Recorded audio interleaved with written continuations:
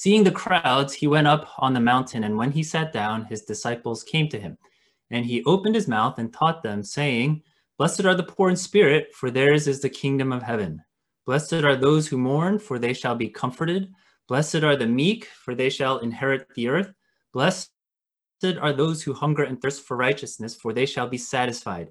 Blessed are the merciful, for they shall receive mercy. Blessed are the pure in heart, for they shall see God.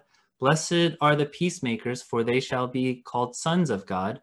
Blessed are those who are persecuted for righteousness' sake, for theirs is the kingdom of heaven. If anybody is joining us for the first time, a special welcome to you. My name is Sam, and I'm the pastor of this church. For those of you who are wondering where our worship leader Peter is, Peter and Eunice, they're celebrating their 10-year anniversary, so they're relaxing and having some fun in, I think, Bermuda. What we have been doing is we have been going through a series on the Beatitudes, and just to give you a little bit of context, the Beatitudes, it's basically an introduction of a larger sermon that's given by Jesus. And this sermon, the Sermon on the Mount, is primarily about the kingdom of God. And I think what the Beatitudes is doing is it's Jesus's way of announcing that the coming of the kingdom is here, and it's displaying that he's displaying the norms of the kingdom through these Beatitudes. And what I decided to do is I think we're going to look at each individual Beatitude, because sometimes, you can taste all the notes when you take a sip of wine and you kind of, swirl it in your mouth rather than having wine with a meal. And the Beatitudes are part of like a larger meal, but I want us to kind of take small sips and be able to taste as many of the subtle notes as we can as we look at each of these individual Beatitudes. Today, what we're going to do is we're going to focus on the second Beatitude, which says, Blessed are those who mourn, for they shall be comforted. Now, if you're familiar with the Beatitudes, then hearing something like this doesn't really shock you, but let's assume you were to hear this for the first time. I think it would sound very perplexing what Jesus is saying here. How are those who mourn, how are they blessed? Wouldn't a blessed life be one that is actually absent of mourning? And you would think so, but that's not what Jesus says. He says, those who mourn are the ones who are blessed, for they shall be comforted. Now, this second Beatitude, I think, is also connected to the Beatitude that we looked at last week about poverty of spirit. And we talked about why poverty of spirit is something that is so crucial when it comes to being able to receive and belong to the kingdom of heaven. You see, without a poverty of spirit, it would be impossible to relate to God in the right way. The only way sinners can relate to God as he is by being poor and needy, because we are beggars of mercy and grace. And that really is the only appropriate way to be in relationship with God. And when we come to that place, then we are in a position to be able to receive the grace that he gives so freely and receive the salvation that he offers to us. But it's one thing to know in our mind that we should be poor in spirit, and it's another thing to live in that reality. Now, I think the second Beatitude relates to the first in this way.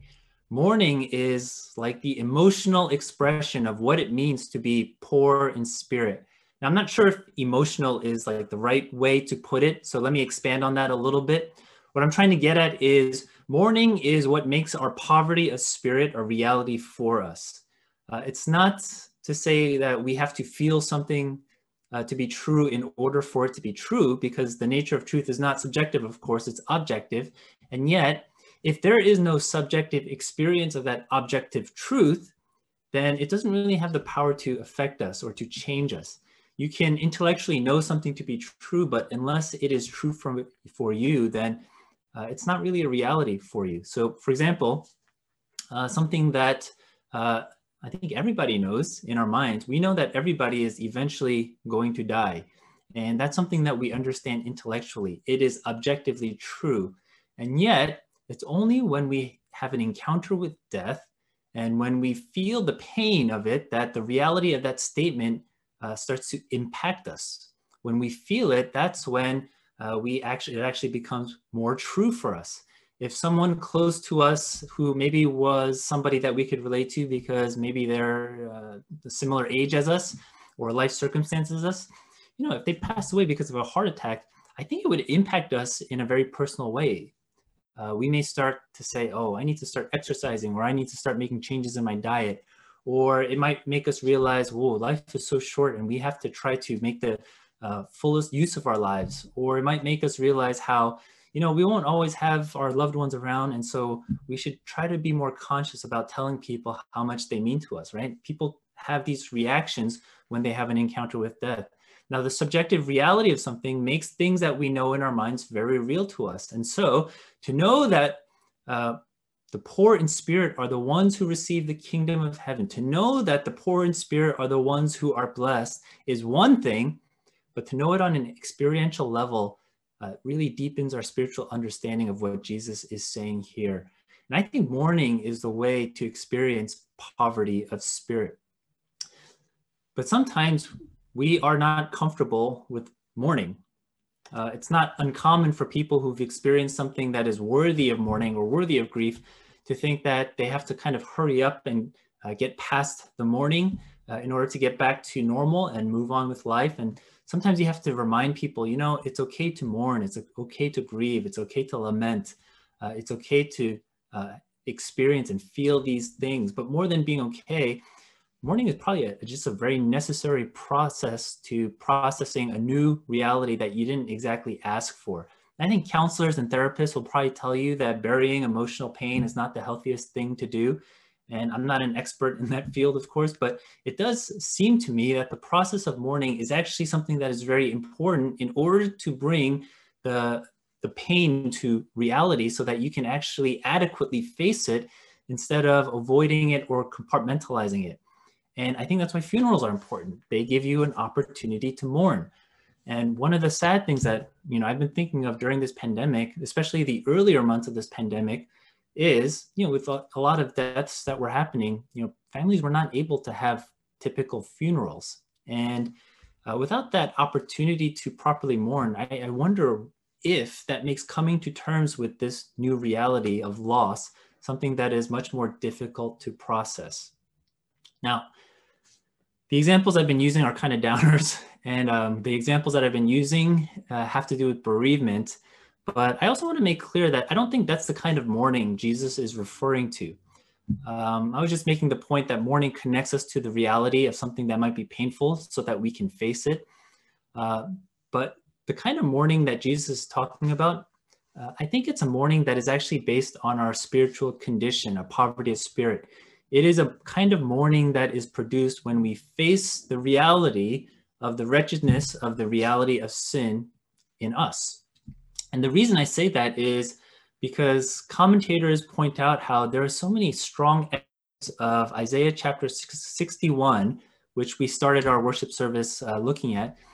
But they say Isaiah 61 is probably on Jesus's mind in these Beatitudes. Let me read to you 3 verses from Isaiah 61. And it says this: "The Spirit of the Lord God is upon me because the Lord has anointed me to bring good news to the poor," right? Poverty of spirit.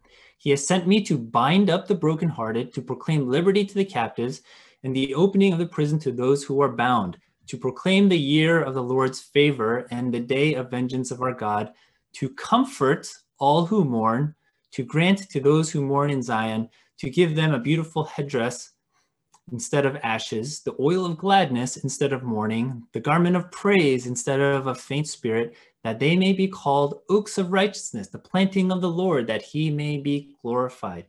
And even in that, you can hear some of the echoes from the Beatitudes, especially when it talks about how God would give comfort to all who mourn. Now, let me also say this, by the way.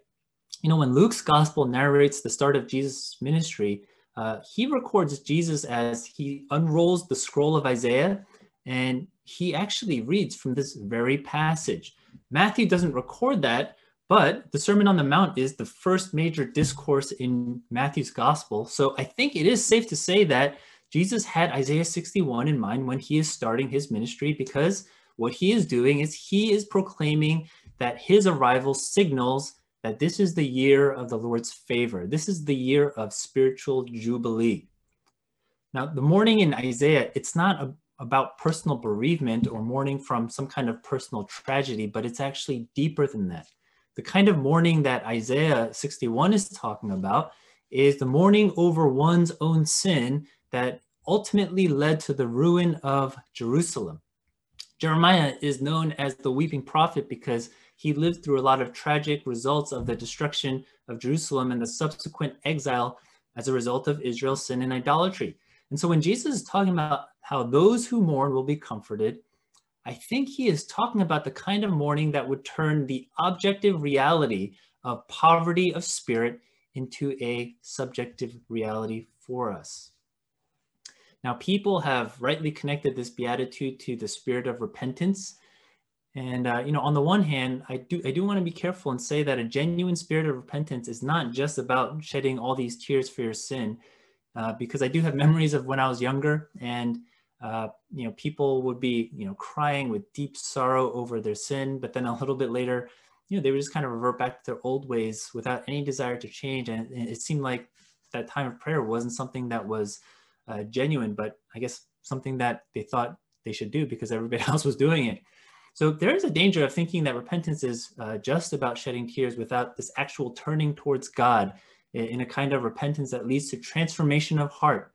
At the same time, though, there is a danger of a kind of repentance that doesn't genuinely mourn over our sin because we don't realize how tragically evil and anti-God our sins actually are. I mentioned I was reading some sermons by this Puritan named Thomas Watson to prepare for this series. And, he has a lot of helpful illustrations and a lot of helpful things to say. And in one of the sermons on mourning, he says, the right way to mourn for our sins, and there's a right way to mourn for our sins, and there's a wrong way to mourn for our sins. And he lists 5 characteristics of the wrong way to mourn. First, he says a despairing kind of mourning that doesn't lead to life. The second characteristic is a hypocritical kind of mourning that attempts to bring honor rather than shame. A third kind is a forced mourning that is compelled by the penalty of sin rather than the offense of sin. So it's more about the consequences of what the sin produced rather than the actual sin itself. Fourth, an external mourning that is performative. And fifth, a fruitless mourning that pretends to mourn but continues to blaspheme God. So he looks at that and he says, those are not the right ways to mourn. And sometimes because of the nature of the human heart, that's the kind of mourning that oftentimes people will do. But then he goes and says, there is a right way to mourn for our sin. And he says, the right way of mourning, it should be spontaneous and free, because what God desires is a free will offering, meaning it shouldn't be compelled by anything. It should be spiritual. And by that, what he means is we should mourn for the sin more than the negative impact of the sin. Mourning should send the soul to God, meaning that in our mourning, it shouldn't actually draw us away from the Father, but what it should actually do is draw us closer to the Father. And he says mourning should also be for particular sin. So it's one thing to say, I've been proud and I know God is not pleased with that. But it's another thing to say, in my pride, I've treated so-and-so so poorly because I don't think that person is actually worthy of my kindness, right? So he has a lot of good things to say about genuine mourning for sin, but I just wanted to give you a sense of what he means by true gospel mourning. When we think of one who mourns, I don't think we should think of one who is just like all weepy and crying all the time and saying, I am such a horrible sinner. Maybe that's a little bit too dramatic. I actually think the way you can tell that someone is genuinely mourning for their sins is when the person seems incredibly close to God. It's the kind of person who seems to have a remarkable faith, a great trust in the goodness and in the power of God. And also, I think it's the kind of person who has this overall kindness and graciousness towards all people. Now, I talked about how we were thinking about, meeting in Duffy Square. And some of you know who Missionary Brian is. He's actually coming to visit New York next weekend. And I thought it would be awesome. He's going to go out with some people who've been praying in Times Square in the morning at 7 in the morning. And I was like, oh, it'd be awesome if we had our first kind of in-person worship there. And I was going to ask Missionary Brian to speak for us after that Times Square prayer meeting. So I don't know. We'll see what shakes out next Sunday. But he is a man that I think a lot of people would say is a remarkable man of faith. And the last time he visited New York, I was driving him back to his hotel, and he was telling me this story, how someone tried to rob his house when he was staying in California.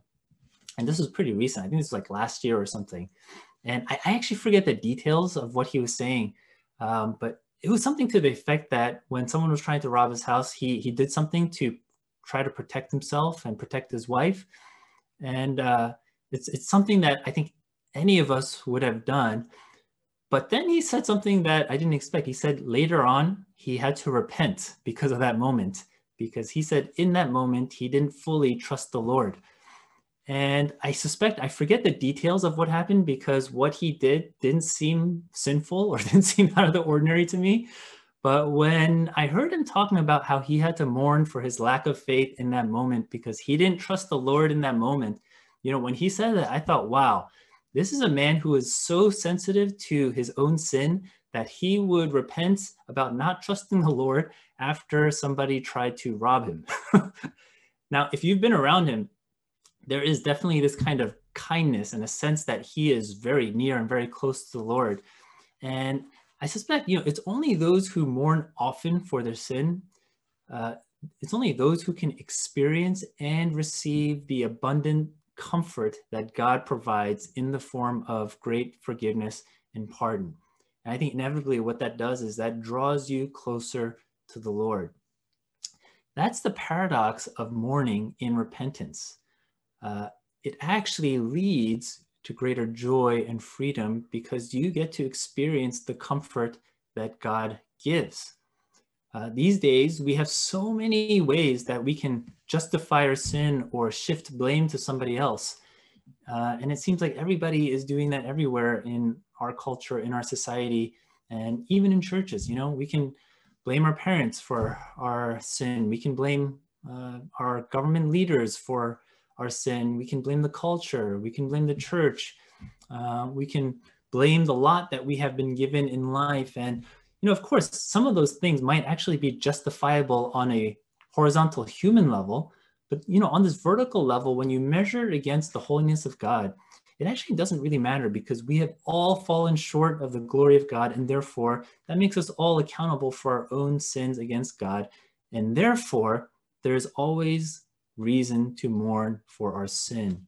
And when we try to justify our sin, we think it'll make us feel better, but it really doesn't. I think the only way to experience a deep sense of comfort and peace is through a heart that genuinely mourns over our sin, because then we are able to genuinely experience the comfort of God as he declares forgiveness over us through the blood of a crucified Christ.